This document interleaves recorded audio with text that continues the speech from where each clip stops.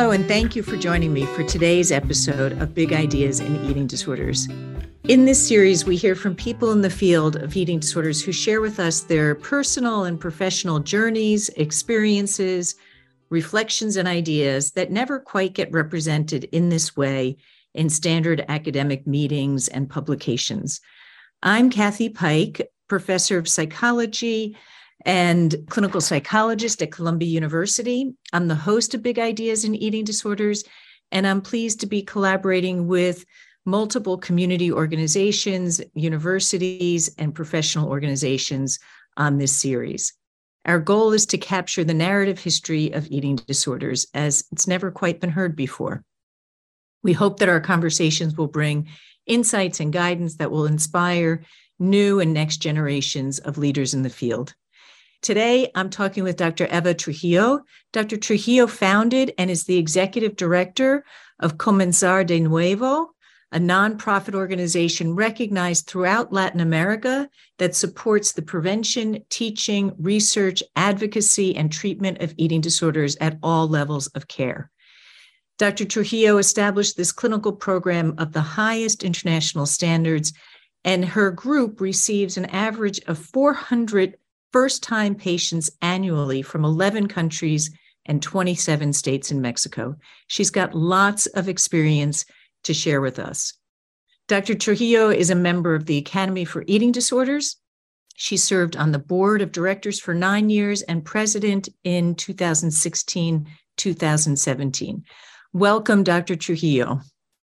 Thank you, Kathy. Very honored and privileged to be here. Thank you for the invitation. So, Dr. Trujillo, let's start at the beginning.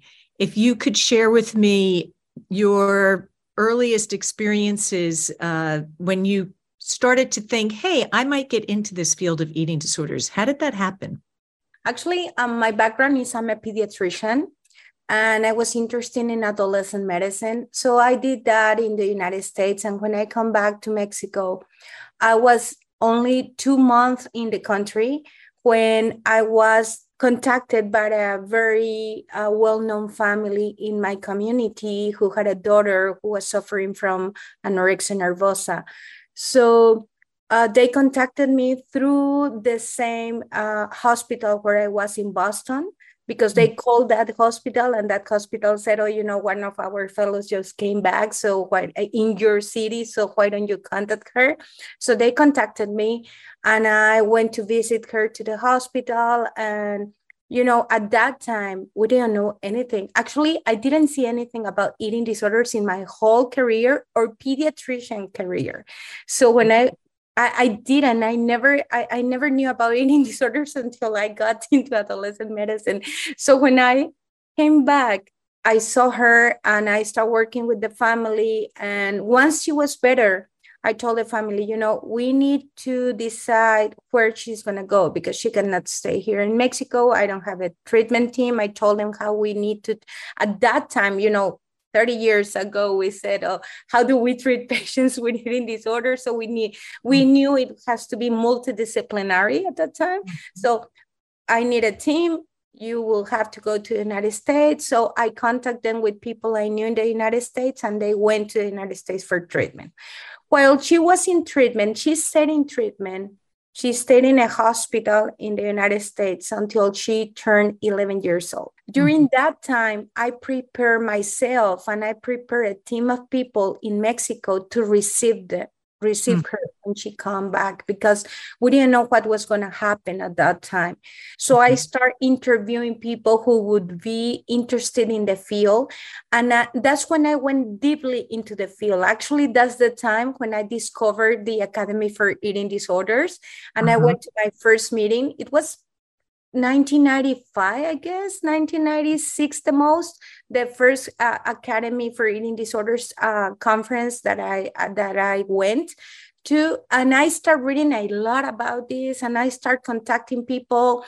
And, you know, I have to say this, the field has been so open to help people like me, you know, those big names like you and many people, many colleagues we have in the field. I I didn't know them. And at that time, I called them, some of them, went to visit them. And I said, we need this in Mexico. What can I do? How can you help me? And every single person opened me the doors. Everyone told me, what do you need? How can I help you? So that's the way basically, that's the way we started. And this was because I was preparing something for this girl. But while she was in the United States, almost a year, a lot of people who was friends of this family started contacting me. So by the end of the year, I sit down with these parents and I said, okay, in this year, I was contacted by 38 families. And this was word of mouth. And I said, well, they cannot afford to go to the United States just like you did. So either you tell me what to do and we formalize this, or just let me be a regular pediatrician. I don't know what to do with them, because they come to me and I said, okay, you have anorexia. Your daughter has anorexia. Now what? What's next? Right. So that can be a pretty daunting situation to be a healthcare provider, to know that you don't have the services that are needed for someone who is in a compromised state like acute anorexia nervosa. What were the steps that you took in terms of setting up the programs there? Well, the three of us, the parents of this girl and myself, we decided to formalize this. So the first thing we did is we decided to do an organization. And once we decided, we said it was going to be nonprofit, because there was so many misinformation, ignorance, everything about this.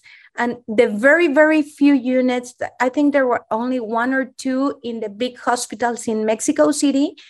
They were not working the way I learned in the States. So I decided that we were going to start something here in Monterrey, Mexico, which is at the north of the country. So that's why we started. And after that, it came a lot of learning, a lot of interviewing people, making people, join us and buy our passion for this, and we divided our work in funding for treatments and treatment. So the mother of this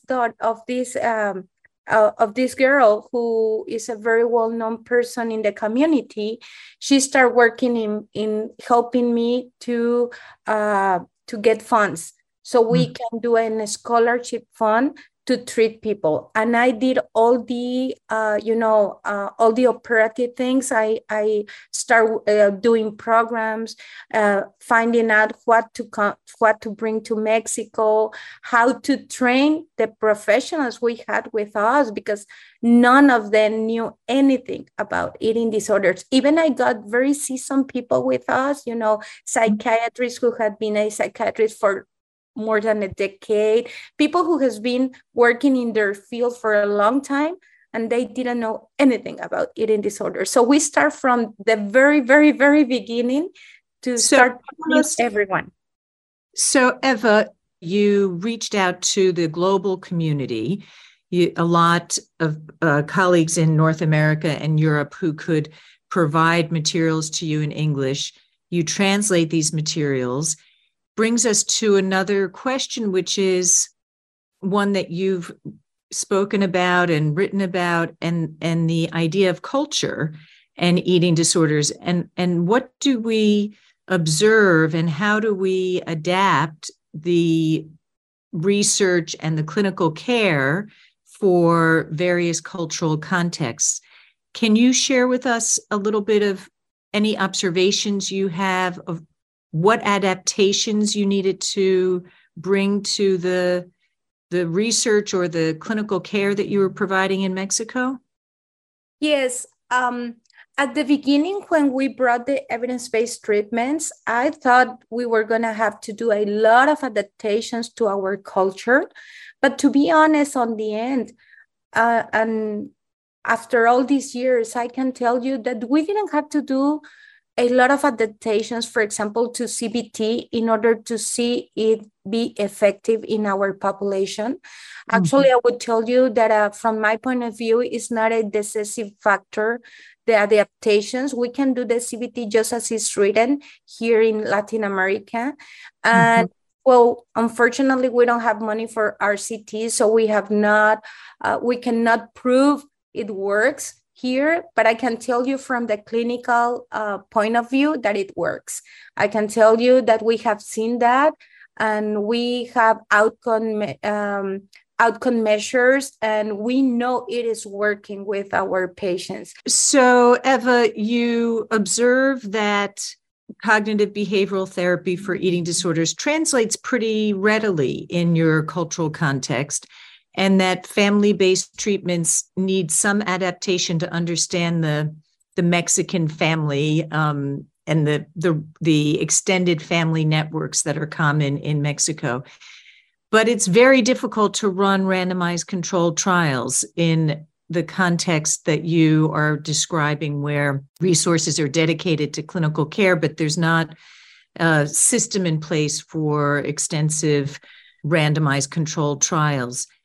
You shared with me the idea that in your work in demonstrating evidence that you have shifted your focus from trying to launch a randomized controlled trial to using an efficacy based model, or an idea that you're going to look at effectiveness studies. How effective are these treatments in Mexico compared to the United States, and use US data as a comparison?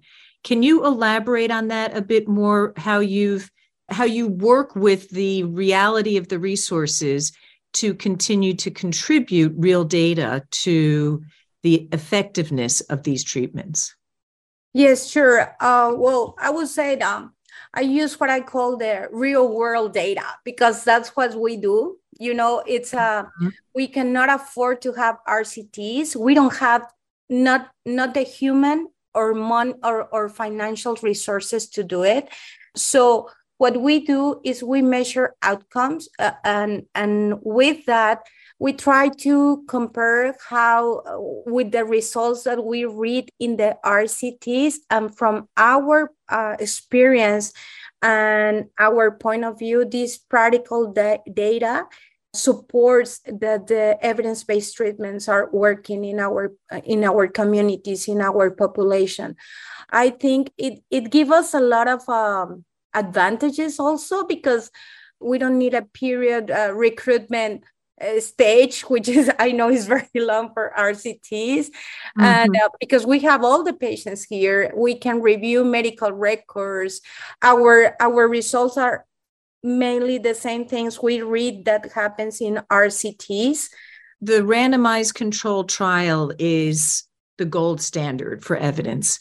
At this stage in the evolution of our knowledge base for eating disorders, we have randomized controlled trials for CBT, for family-based therapy, for other evidence-based interventions. Do the data that we have from the randomized controlled trials, do they translate to our real-world circumstances? Can you share with us what you've seen in terms of those data as you describe your outcomes in the real world to the historical data of the randomized controlled trial? Well, yes. First off, from my point of view, I don't think that real world research, as you said it, that I like that, and RCT should be competitive. I mean, I think we should see them as complementary one to each other, you know. What we see is that our retention, for example, with evidence-based treatment is in RCTs, you know, we have retentions over 80% of our patients. In family-based treatment, we get to the goals of weight and recovery goals, physical recovery goals, as they are described in the RCTs that have been done. And our follow-up for these patients that can be a long follow-up, because for us it's very easy to continue a follow-up for these patients. It's their maintenance in the goals is just as it has been reported in the short follow-ups that are in some RCTs, So I know that the same thing happens in other countries that doesn't have the funding for RCTs. So I think, and all the clinicians I know in Latin America, they are doing what they can with what they have. So I think that we should take what is the best thing from the RCT and implement it in our countries and do this and report this real world research. So basically in the future, maybe have comparisons of what we are getting with this outcome data and what they got in the labs. I know these are only observations and we need to write them, but I don't see very impacting factors that change the way we implement and that change the results that are gotten in the RCTs besides what we do in the real world. Terrific.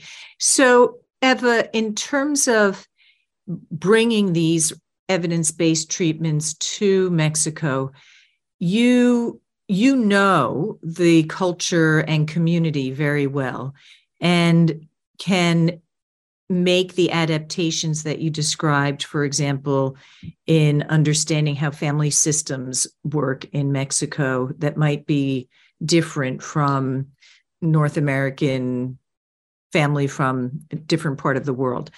When you are bringing a treatment that was developed in one part of the world to a different part of the world, can you talk about the knowledge that person needs to have? I'm thinking, Mexico so well, the Mexican culture. What are the things that in your experience are really important from a cultural perspective to make these treatments authentic and acceptable in different cultural contexts? I think that for our therapies, and actually this is a question I ask all the therapists that I recruit from my organization, because they come from different backgrounds, not related to behavioral or cognitive behavioral backgrounds. So first thing I ask is, are you willing to change your framework of how you were trained in psychotherapy?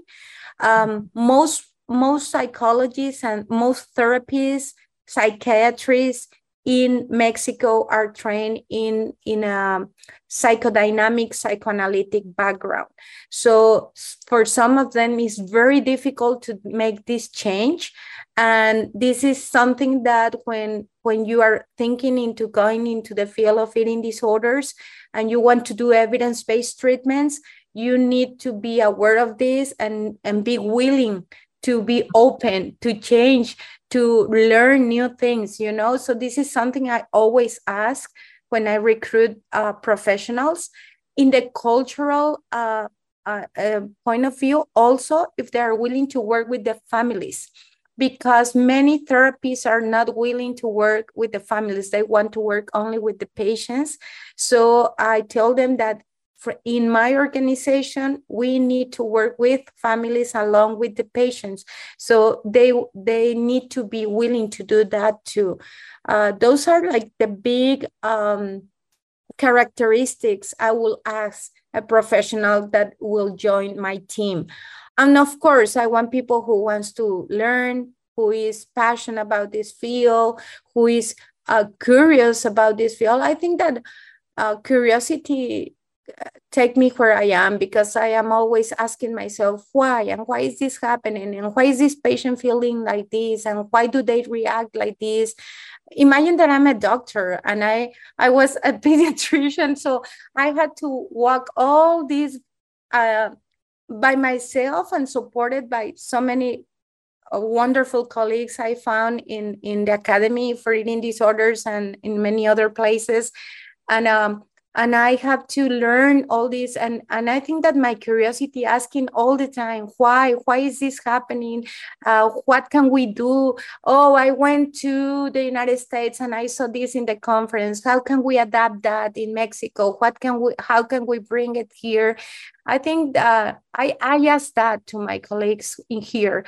I asked them to be like that so we can improve the approaches we give to our patients. Eva, could you share with us a bit about how the field of eating disorders is evolving in Latin America? You are based in Monterrey in Mexico.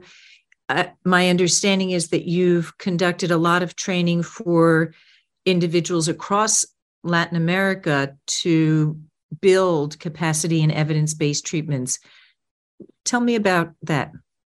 Well, the field in Latin America is growing a lot. We, as in other high-income countries and everywhere, after pandemic, we're seeing that we double consultations and visits to the hospital. So we have been running to increase our professionals. What we have done a lot is before pandemic, we used to go to some countries and train people over there and make sure that they start training other people.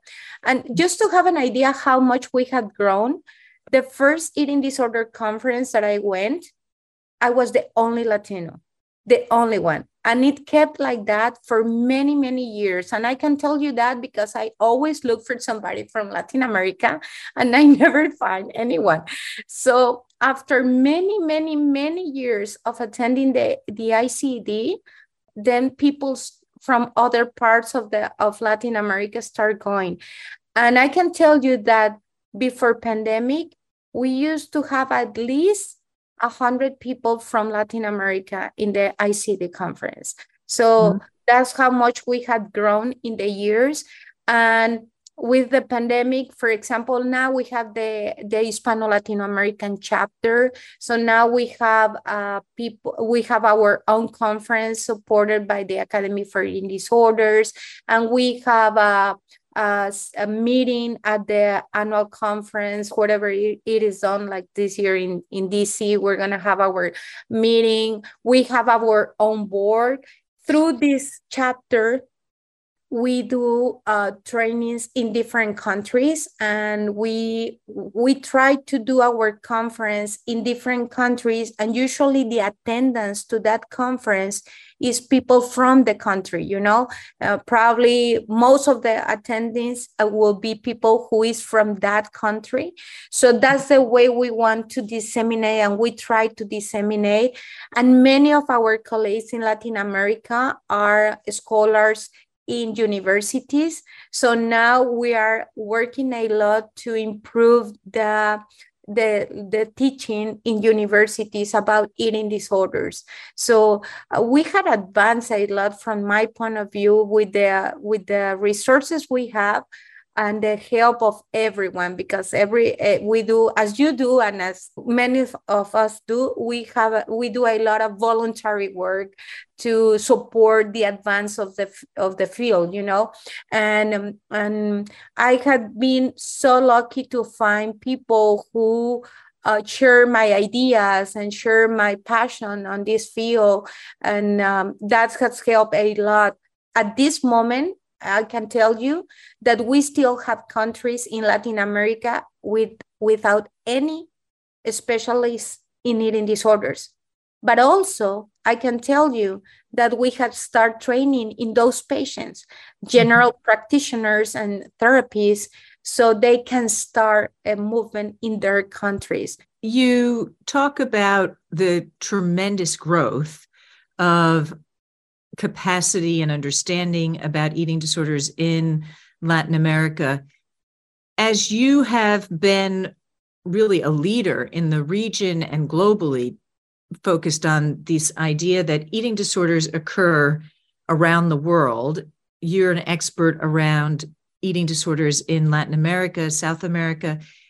Can you share with us something that has surprised you that you didn't think would be the case in your observation of eating disorders or observations of the field? Well, to be honest, when I started, I thought that adapting evidence-based treatments was going to be what I was going to find a lot of differences from what I learned in the United States, and it didn't happen. Actually, it didn't happen. We don't need to do that much adaptations. We don't need the core issues from the evidence-based treatments. We can do them here. I didn't find that big difference. And not only in Latin America, when I had the honor to be the president of the Academy for Eating Disorders, I put a lot of efforts to globalize the organization. So I was lucky enough to meet people from Middle East, from Asia. We started the chapters for those countries in the AD. And it's happening the same thing in all countries. I mean, they do the evidence-based treatments, they don't have RCTs, and they are finding the same results. So that's my main surprise, because I was sure I was going to find something different, and I didn't. And I don't think the adaptations, the cultural adaptations of therapy are a decisive factor to impact the effectiveness in Latin America or in any other countries. That's my point of view. Your observation here, Eva, I think is a big idea, because it really is a powerful statement to say that the core principles of evidence-based treatments readily translate, and that you've come to the conclusion that what you need to do in Mexico is have clinicians who are culturally sensitive, have clinicians who understand the cultural context, but who are ready to implement the evidence-based treatment, where you've been able to collect data to say, when they're well-trained, they can deliver this treatment and we can get good results, and we can demonstrate that with these effectiveness studies. So that's pretty powerful. It seems to me that a really important piece of that is the idea that the clinicians need to understand the cultural context. It's really interesting to me that in some ways, the biggest adaptation that you're describing is on the clinician's part to grow in their models, their psychotherapy models, so that they can deliver the evidence-based treatment with fidelity. Yes, I couldn't put it in better words than what you just said. Yes, that's exactly the idea. Yeah. And so this is really interesting. So when we think about, we're always talking about shortage of resources. What I'm hearing you say is that as a leader in your country, in your region, if you had $1 million, it doesn't sound like you feel the need to run an RCT, but instead, it sounds like you would potentially spend those resources building capacity and continuing to build data collection capacity so you can demonstrate these treatments are working. Is that correct? Or what would you do with $1 million or many millions of dollars? I will definitely do what you're saying. I will be sure to continue advancing in building capacity in professionals so we can reach more people, because the need is there, and we have to find ways to help them. And to be honest, I told you, if I had to run an RCT, I will only run it just to make sure that others believe that what we are doing it's working, Mm-hmm. But I will spend most of the money in implementing, in building capacity, implementing treatments over here. Mm-hmm. So that's a really thought-provoking position, and I think it's one for us as a field, and as we think about global mental health broadly, the ideas of implementation and dissemination. How do we most efficiently leverage the RCTs in different contexts, or translate the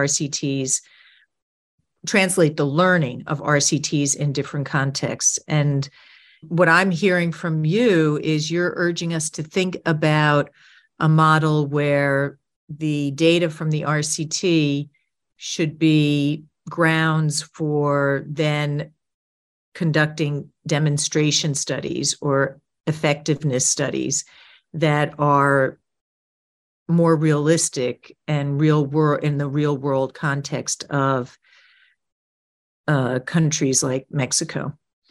Yes, definitely. I would love our field to find this model. I am convinced that if we have well-trained therapists in the evidence-based treatment, they will work exactly the same here. Mm-hmm. I am convinced about that. I have seen it. So, of course, we have some patients that we have to do some specific adaptations because these are very indigenous people or people who come from very, very far away. But in most of the patients we see from all Latin America, if we have well-trained therapies, we can implement the evidence-based treatments mostly as they are. Fantastic. So as we wrap up, Eva, I'm wondering if you have thoughts, you have ideas for the next generation of researchers and clinicians. What would you hope for them, and what would you urge them to focus on? Well, before wrapping up, I want to say thank you. I want to say thank you to the field. I feel privileged that I was born in the field at the time I was born, because I had the opportunity to be mentored and supported by many, many people like you, Kathy. You had helped me a lot too. So I don't want to mention anyone because there are so many, but they know who they are. They are good friends now, and they have supported me a lot, and they have supported the Latino community because I am just a messenger, and I always bring everything they tell me, I bring it to my community. So that's the first thing I want to say before we wrap up. What would I say to new professionals and researchers? We still need a lot way to go to learn, to discover, so we can help better our patients, our families, to advance our field. So never give up.